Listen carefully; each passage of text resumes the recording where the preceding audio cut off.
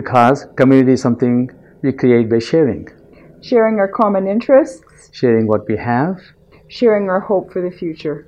Because we all need a place where we can feel safe and be loved. Because the challenges in Winnipeg are not impossible to solve, and we must come together to solve them.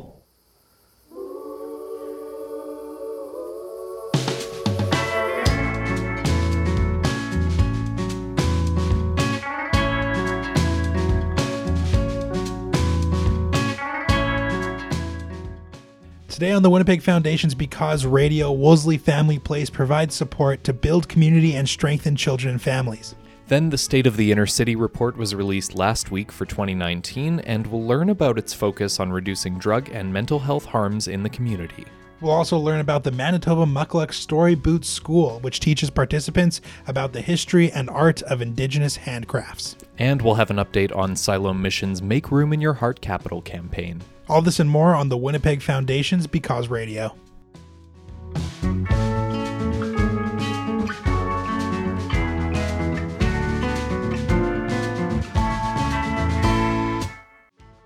Hello and welcome to the Winnipeg Foundation's Because Radio, episode number 35, and our last brand new episode of the year before we go into the Because recaps. My name is Robert Zirk, and my co-host Sonny Primolo is away sick today, unfortunately, so we hope you feel better soon, Sonny, but today I am joined by a very special guest co-host, producer Jeremy Morantz. Yeah, I guess listeners would just mainly know my voice from the stories interspersed throughout Because Radio, but today I'm at the hosting helm with you, Rob. Absolutely. So, Jeremy, you joined the show this year, producing a whole variety of stories, everything from going on the road trips, different community events, learning about local organizations. What were some of the highlights for you from this past year? Well, first of all, when I started working at the Winnipeg Foundation, I was a student sent from my communications program on a 3-week student internship. And then I was lucky enough that 3-week student internship was extended into a summer internship, and that summer internship has now extended to a assistant position on our comms team here. So I've been lucky enough to experience all sorts of fascinating stories for the show, and I guess some of the highlights would be, as you mentioned, the road trip series that I was the lead organizer on, and that you joined me on a couple for. That was fun. It was nice to get out of the office and hit the highways of Manitoba to go to some small towns and communities and learn about their local history. I'd say that was absolutely a highlight. That's great, and we're absolutely happy to have you on board. And you've produced a lot of awesome stories this year, and a couple that we're going to be hearing on this week's show. As a matter of fact, to start things off, I understand you visited Wolseley Family Place recently. That's right. Wolseley Family Place is a local organization that acts as the community's living room and serves children or adults who need a place to go for things like clothes, food, and other programs and activities.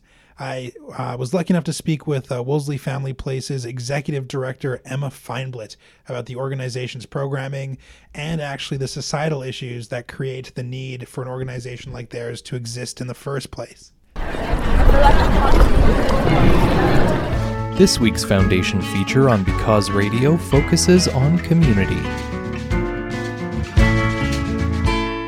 I'm Jeremy Morantz. You're listening to Because Radio. I'm here now with Emma Feinblatt, the executive director of Wolseley Family Place. Emma, thank you so much for joining me today. Thanks for having me. I'm happy to be here.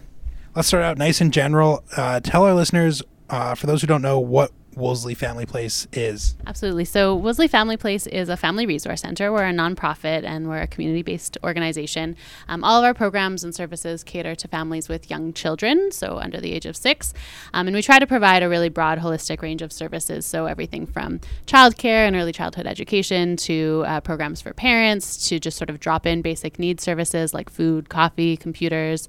We're open Monday to Friday, 9 to 5, and we try to just be a really welcoming, inclusive place where families can come and feel safe and connected to community. Can you talk about some of the key programs that come to mind that you guys offer? Yeah, so one really great thing that we have here that we can offer to families is our playroom. So we're licensed as a nursery school, and we have really amazing trained early childhood educators who are here that create a really safe, welcoming learning environment for kids. So we can have up to 18 kids under the age of 6 in our playroom. It's drop-in childcare. It's all free. It's primarily for parents who are on site, but we also have some respite spots available.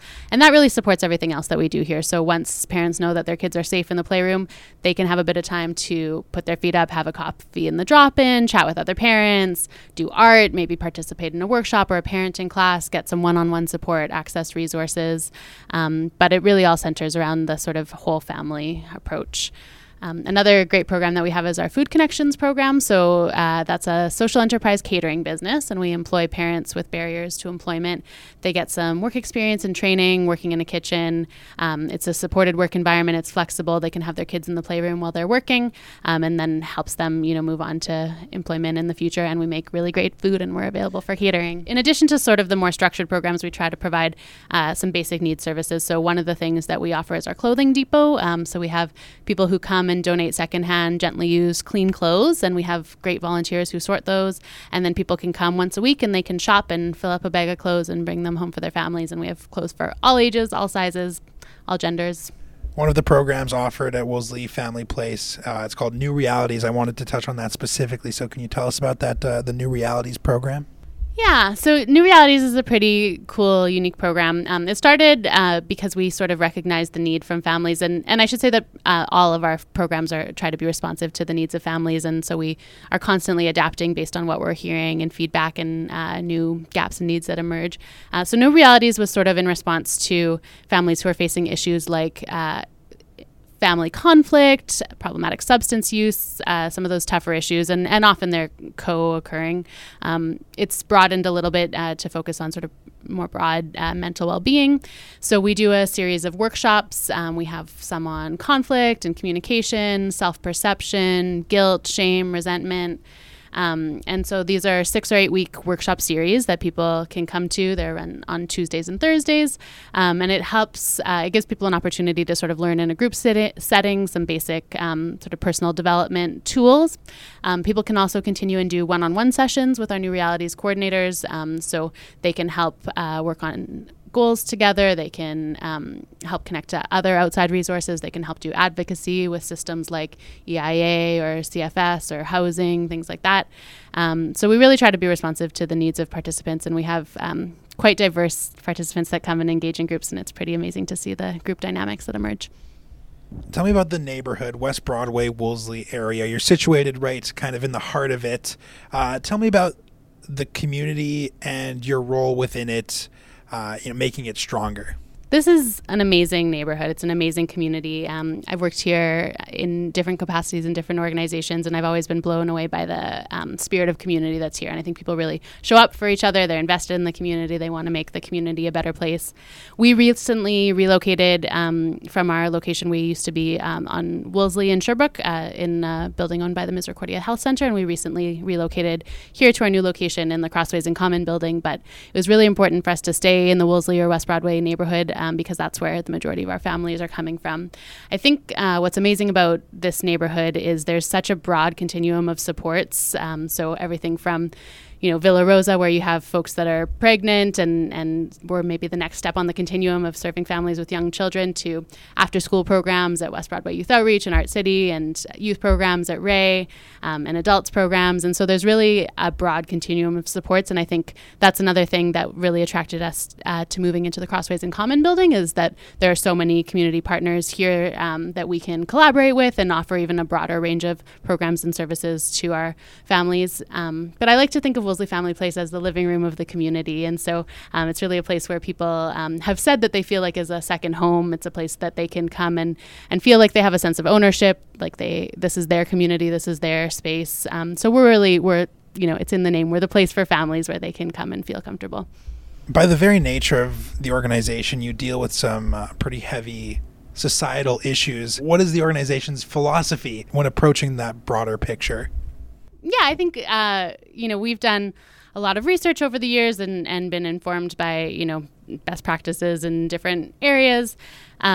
We had our start from the Sisters of Misericordia, who started the Misericordia Health Center, and also Villa Rosa. And while we're, an independent organization now, I think we're still inspired by some of those values. So those being non-judgment, compassion. We really try to meet people where they're at and walk alongside them in their journeys. We are also really informed by attachment. So that goes all the way from, children and parents, helping to facilitate their attachment. So we really welcome parents into our playroom. We try to make space for breastfeeding or for, parents to come in if a kid's having a tough time or to help with diaper changes. We want them to be part of it. We don't want it to just be sort of a drop your kid and go. We want to include them in the process of family. And we also find that Wolseley Family Place serves as an attachment place for adults as well. And so this is their place where they feel connected often. And we have some staff, it's amazing, who have been here for 15 or 20 years. There's these really long-standing relationships of trust. People know us. People know what we're about. They know that they can trust us and rely on us. And so we also build that sense of attachment, which I think is really important for people's well-being and sense of belonging. You mentioned the environment and the atmosphere when you walk in of compassion and empowering the people who walk through these doors. How do you approach that the creation of that atmosphere? Yeah, I think it's a lot of little things.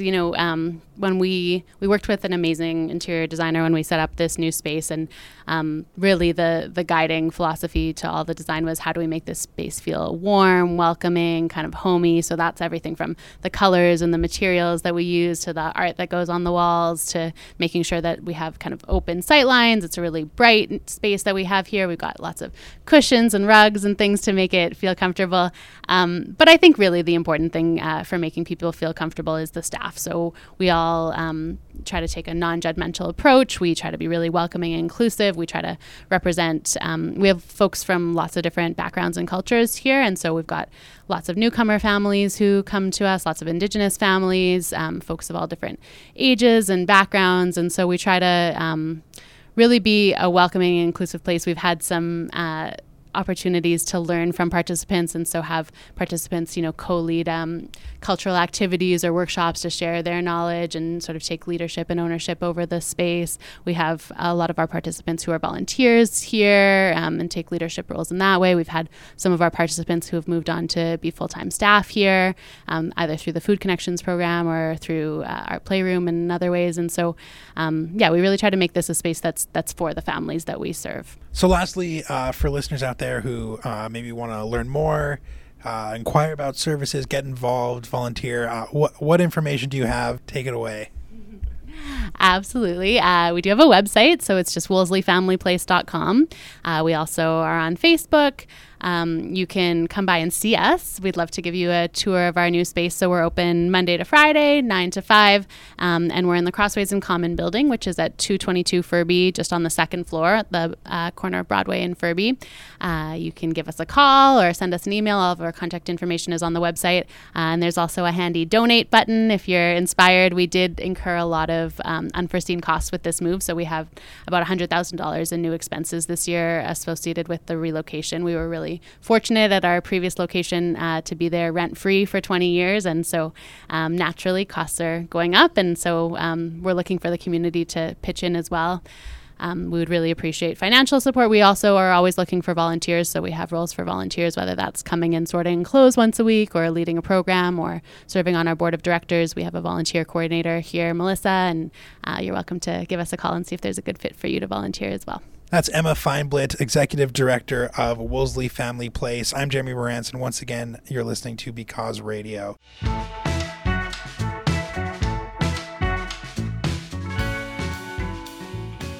Thanks, Jeremy. Up next on the Winnipeg Foundation's Because Radio, the State of the Inner City Report 2019 was released last week by the Canadian Centre for Policy Alternatives. Because Radio correspondent Carolina Stetcher spoke with the CCPA's Executive Director, Molly McCracken, to learn more about the report's focus on reducing drug and mental health harms in the community.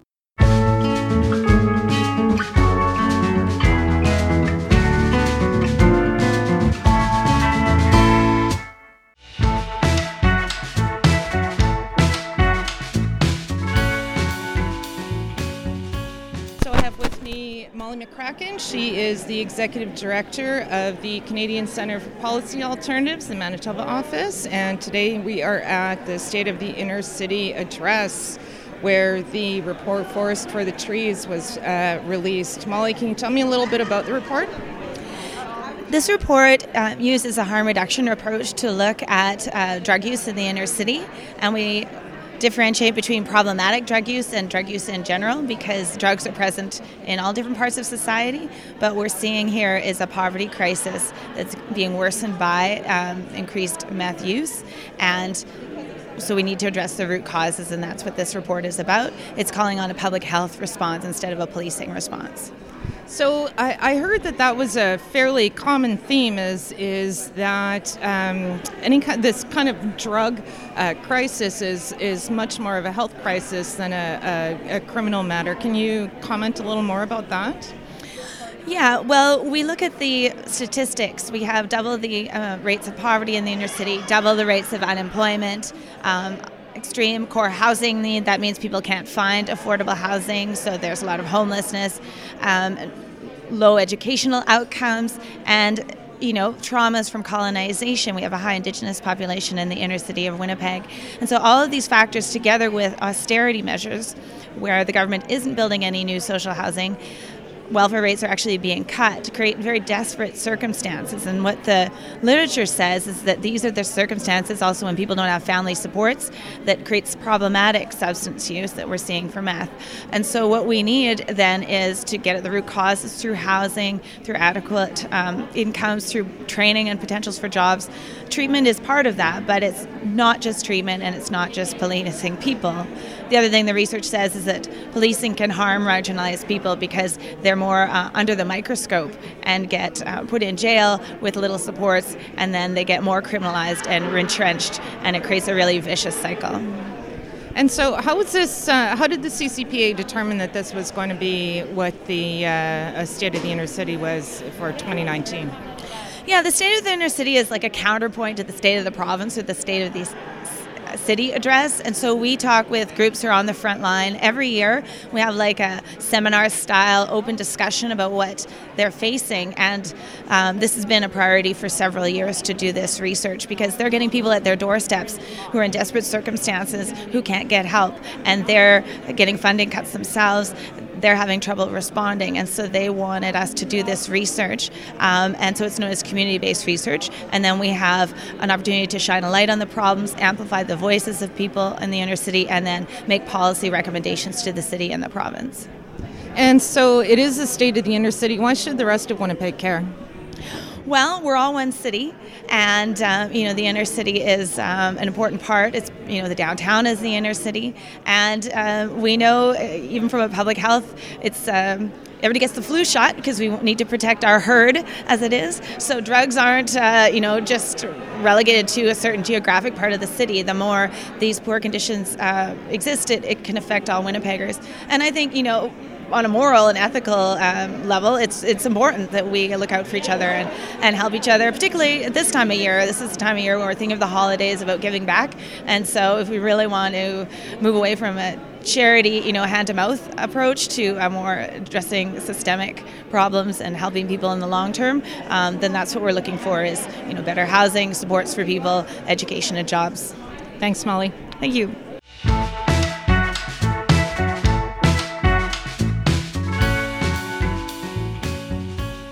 Thanks, Carolina. Up next on the Winnipeg Foundation's Because Radio, I sat down with Gloria Beckman, an artist with Manitoba Mukluk Story Boot School, who was visiting the Winnipeg Foundation to conduct a beading workshop with our staff.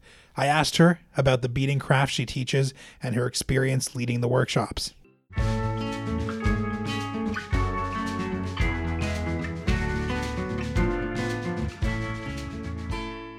You're listening to Because Radio. I'm Jeremy Morantz, here now with Gloria Beckman, one of the artists at the Story Boot School at Manitoba Mukluks.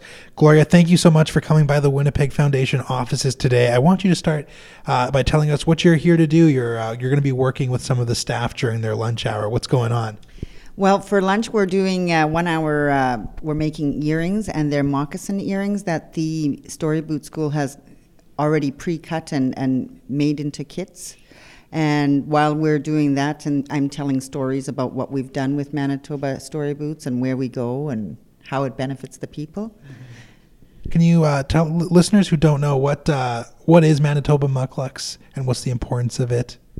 Manitoba Mucklucks is an Indigenous company that sells mucklucks and moccasins and worldwide pretty much now, and they actually fund, Manitoba Story Boot School is where Indigenous students under 30 can come there and they can learn how to make mucklucks and moccasins for free, and everybody else that's over 30 or non-Indigenous would pay a fee, and a lot of that is paying for itself to have students come and learn, and they also get a certificate and a 50% discount to buy the factory mucklucks.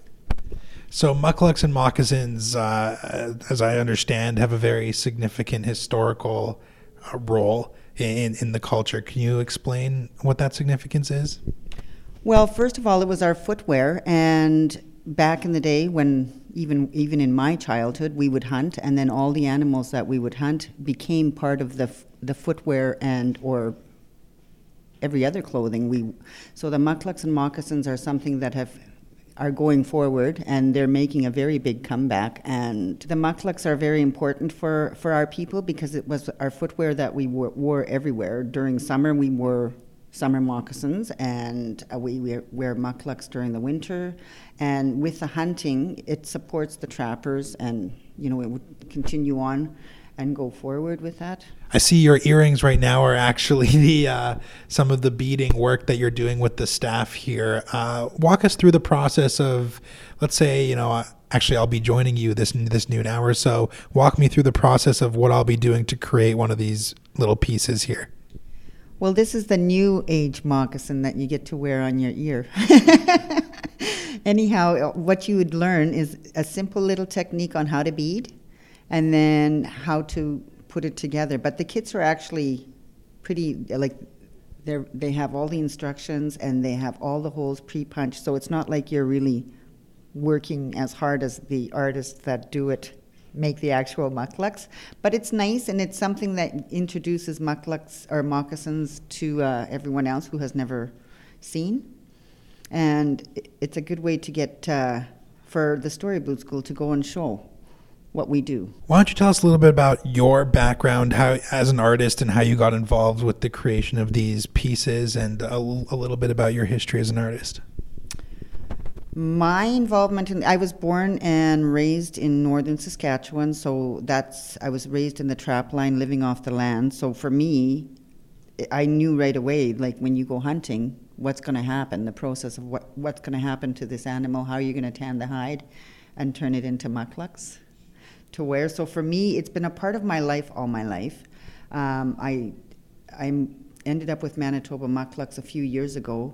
I think it was Sarah that called me and asked me to get involved. And I actually absolutely love working with them. They were my saving grace when I was injured very bad. So, and they send us all over, which is kind of neat too, because now there's people that are becoming shareholders. So we'll end up going to their schools, and on the reserves as well. A lot of people have lost their culture.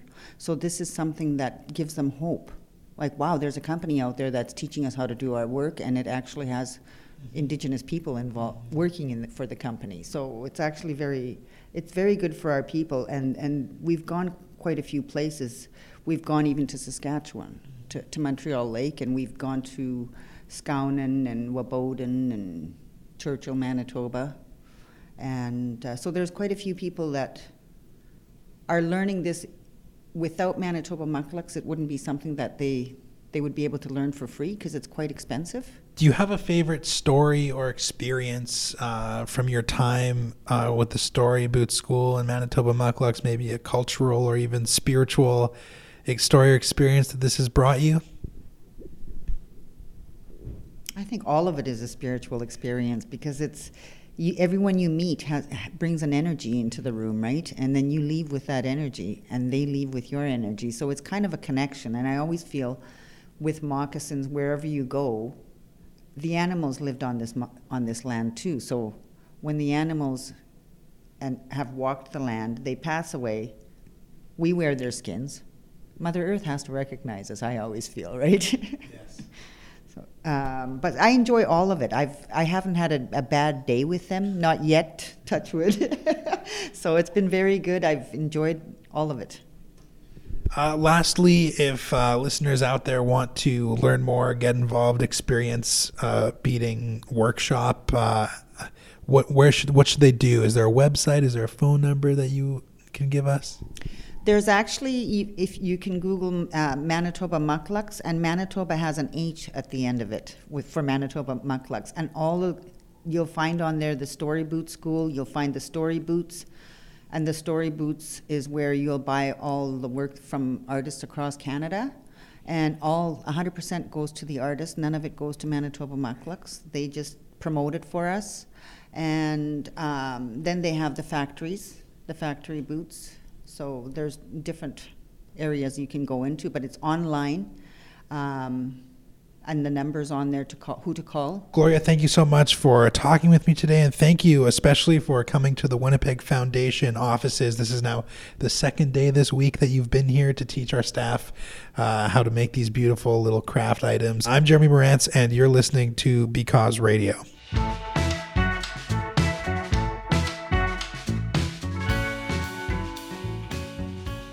Thanks, Jeremy.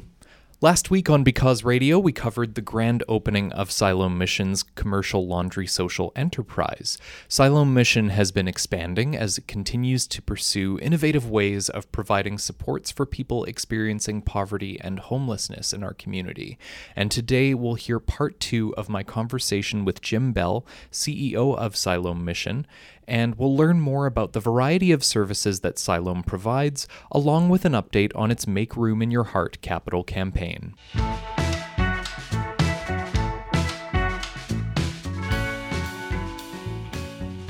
Just to set the stage a little bit, many of our listeners might be aware of Siloam Mission and how it provides support for people who are experiencing homelessness and poverty, but they might not be aware of the variety and the scope of the different supports that Siloam provides. And I'm wondering if you can tell us a little bit more about what Siloam Mission does and the various ways in which it helps people who are experiencing homelessness and poverty. Well, I'm glad to do so, and thank you again for the opportunity. And as you say, there are many services that we try to provide here at Siloam to the best of our ability. And the core services, we often say it starts with a meal. Many people that come through the doors of Siloam, it starts with a basic need of having a nourishing meal. But from there, we also provide clothing services, so we very much appreciate the donations that we get from the community by way of clothing. So we have a clothing building where people can come and whatever their needs are. So, for example, this time of year, there'll be people looking for mitts and long underwear and toques and outerwear and everything like that. So we have food, we have clothing every day. Our shelter beds, we have 110 shelter beds, and they are, I must say, they're full every night to capacity. You know, I don't say that with my chest pounding. I wish there were vacancies, quite candidly. But because of the needs out there, our 110 beds are in use every night. And most certainly every night we need to work with other providers in the area, like Salvation Army Main Street Project, to where there are beds available, we work with those organizations. I think we have a very good partnership that way. So food, clothing, shelter, I think those are the first three that come to mind when people think of Siloam, but it goes beyond that. We're very fortunate to have what we call a Salsair Health Center on the main floor of our building at 300 Princess, where we offer 10 professional medical services, and that is, as I have come to know, is just a very much needed part of the operation at Siloam. When you're dealing with people that experience homelessness, health care can take, or one's health, physical health can take a beating when you're living on the streets.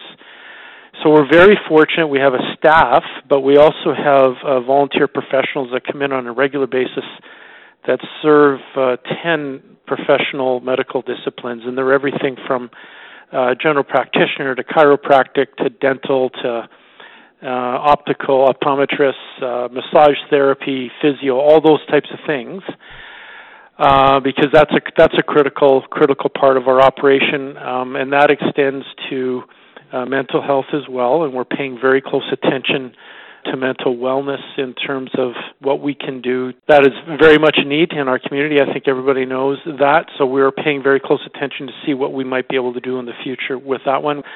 We have a housing unit, transitional housing over in the Wolseley area. That's a 85-unit, I would say, apartment complex that we've had for 8 or so years.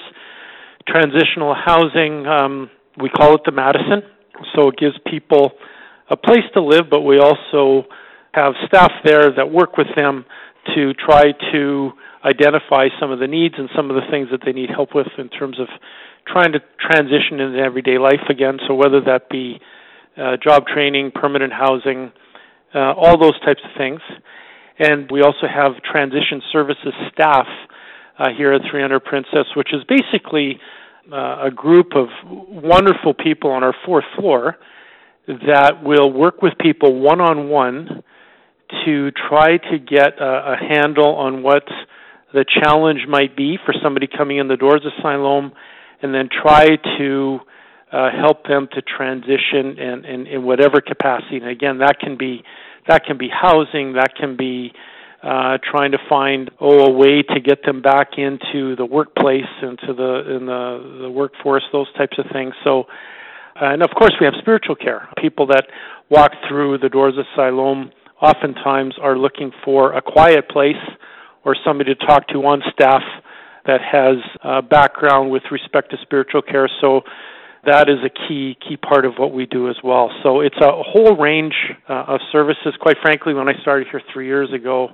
I had no idea as to the level of the services that were provided here at Siloam. And so that's basically the base of the core services. And now, of course, with social enterprise and the laundry, that was something that we have been talking about for quite some time. And so for us to have the ability to go forward with it with partners and with the Winnipeg Foundation, which was a critical conversation and partnership right from the get-go, we're really excited about the fact that's been in operation for a couple of months, and we look forward to expanding on that.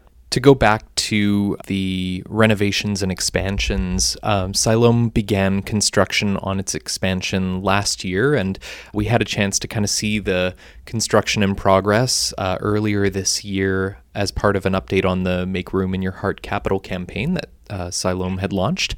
Can you give us an update on where the campaign is at and how far along the expansions have come? Yes, and once again, thanks for the opportunity to speak to that. We describe it as a 2-story link. Link meaning it's going to join our building here at 300 Princess to our phase 1 of the capital campaign was actually the renovated dining hall on Stanley. So the 2-story link is going to join our 2 buildings, which I think will make for a much more efficient operation and from that perspective. So it was in total, including the renovated dining hall, it was a $19 million project. We're at about $17.5 million that has been either received or pledged to, including over $4 million that has been committed by levels of government, and the balance to date of over $13 million has basically come from individual and business commitments, foundation commitments during the course of the last few years since the project began. In terms of where it's at, I'm very pleased to inform everyone that we are on time and we are on budget. So by meaning on time, our expectation all along was to hopefully be able to transition into the new 2-story link in the spring of 2020. So that's only a matter of 4 or 5 months away. And right now, in accordance with plan, granted there's still work to be done, but we're very pleased and encouraged to know that we're on time and on budget with the project. And yes, it's going to, because we need the space. It's called Make Room for a reason. We need to make room for all of the services that I spoke about a few minutes ago. So it's going to allow us to make room for more beds. It's going to allow us to make room for more transition staff. and to make more space for some of the areas that we need it.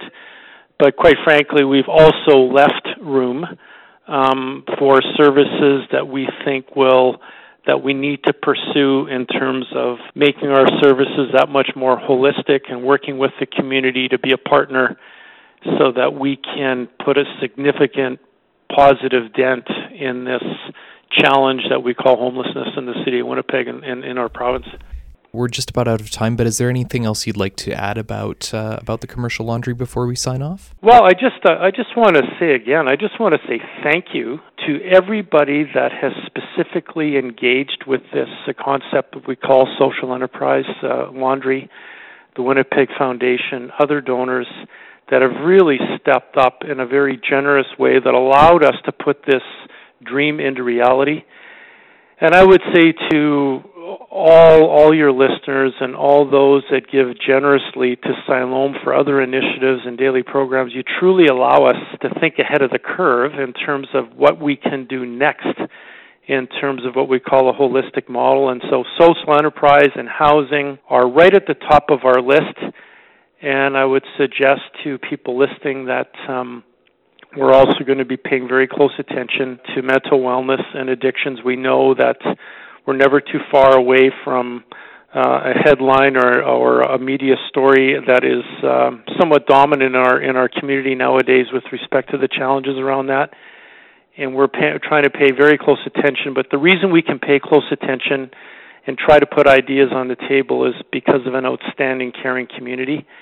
And any opportunity I get a chance to say thank you for the public and our community for their generosity in that way, I like to do it because without volunteers, without generosity in our community, we can't make social enterprises happen. They happen because people have stepped up and supported the concept, and we are extremely grateful. And just want people to know that we're already seeing the results, and the community should take credit for that.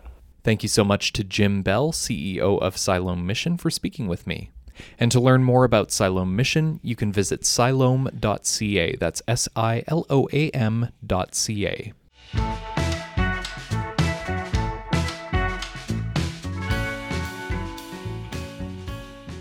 Up next, Nolan Bicknell will be joining us momentarily to share some highlights from the Winnipeg Foundation's Because and Effect podcast. Welcome back to the Winnipeg Foundation's Because Radio. Robert Zirk here with you today, and we are now joined in studio by Nolan Bicknell. He is the host of the Because and Effect podcast from the Winnipeg Foundation. Nolan, thank you so much for joining us today. Hey, thanks for having me. Happy holidays. So season 2 of Because and Effect wrapped up last week with Ron McLean's episode, and you have a new season coming out in 2020.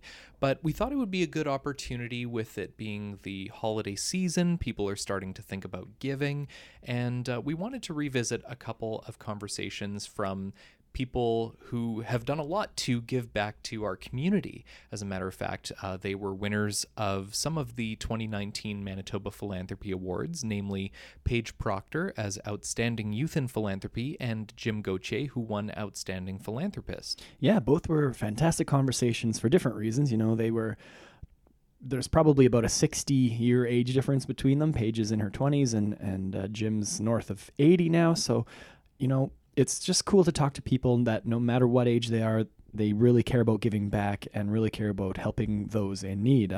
So we wanted to share a couple clips from each of the conversations, but as always, if you want to hear the full conversations, they are up at becauseandeffect.org. Excellent. So Paige is the founder of the Coffee House to End Cancer event, and I think you mentioned to date she's the youngest guest who's ever been on the Because and Effect podcast.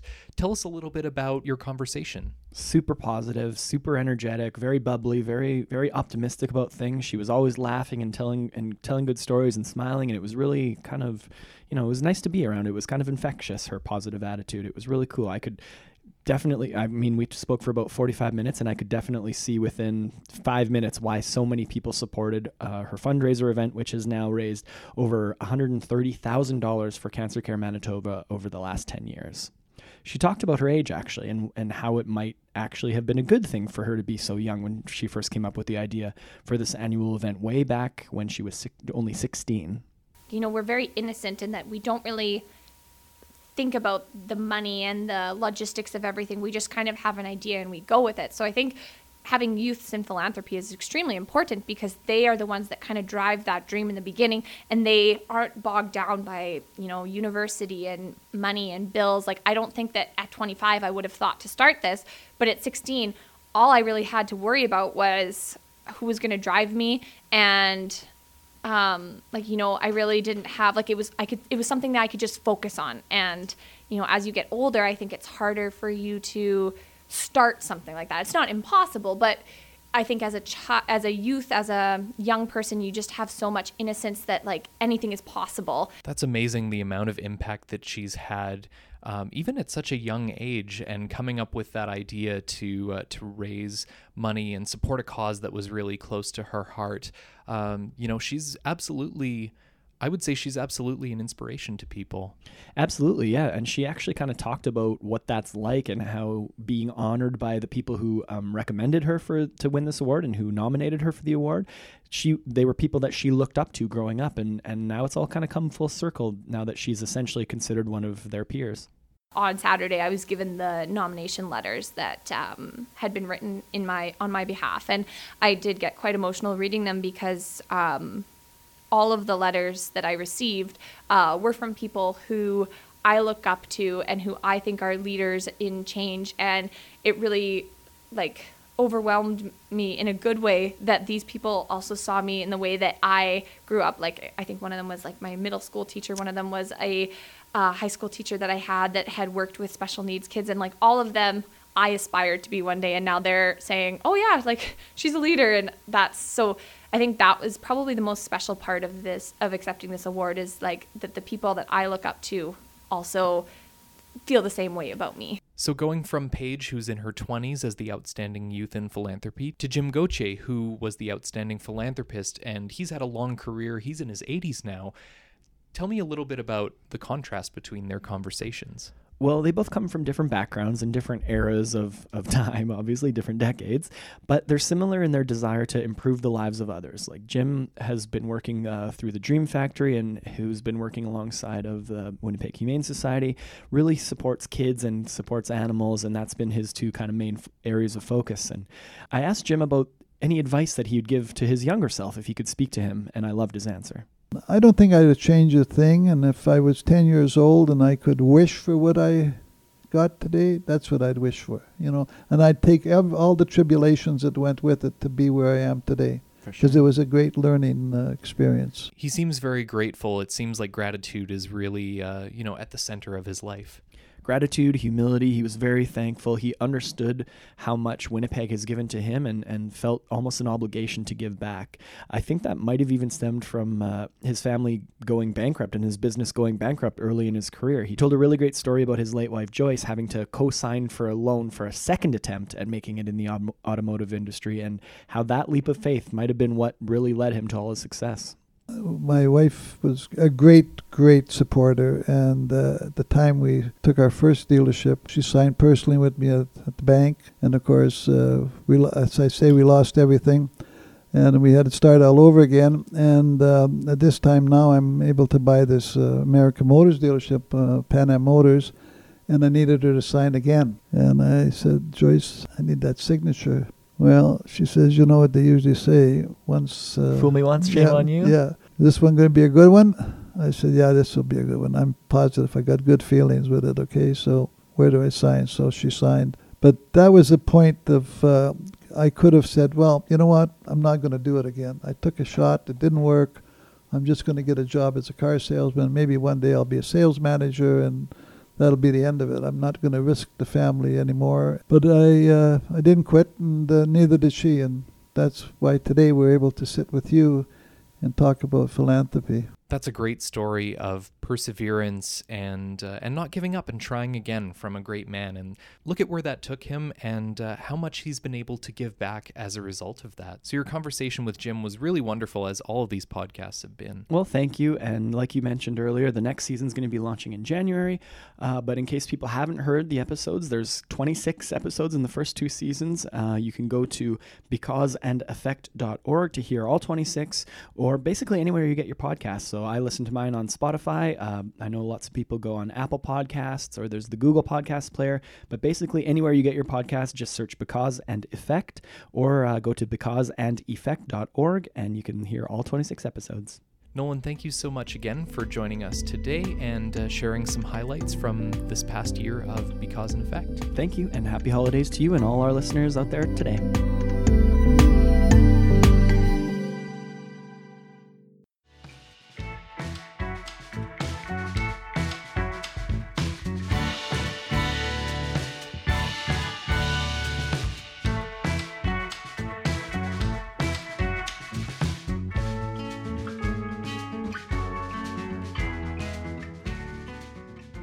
And that's a wrap for today's episode of Because Radio. Thank you so much for listening, and thank you to all of our guests who joined us today. Because Radio is produced by the Winnipeg Foundation in partnership with 93.7 CJNU FM. Our Because Radio theme music, Call of the North, was written and performed by Micah Ehrenberg. You can find more of his music at micahehrenberg.com. If you'd like to listen to previous episodes or subscribe to our podcast, visit becauseradio.org. Again, that's becauseradio.org. If you have any feedback about today's show, ideas for stories, or Winnipeg Impact Makers, please give us a call at 204-944-9474 extension 360, or you can email us at becauseradio@wpgfdn.org. And you can also follow the Winnipeg Foundation on social media at WPGFDN on Facebook, Twitter, and Instagram. I'm Jeremy Moran signing off for Because Radio. And I'm Robert Zirk. On behalf of my co-host Sonny Primolo, thank you so much for listening, and we'll see you next week with part 1 of our Because Recap. From all of us at the Winnipeg Foundation's Because Radio, happy holidays.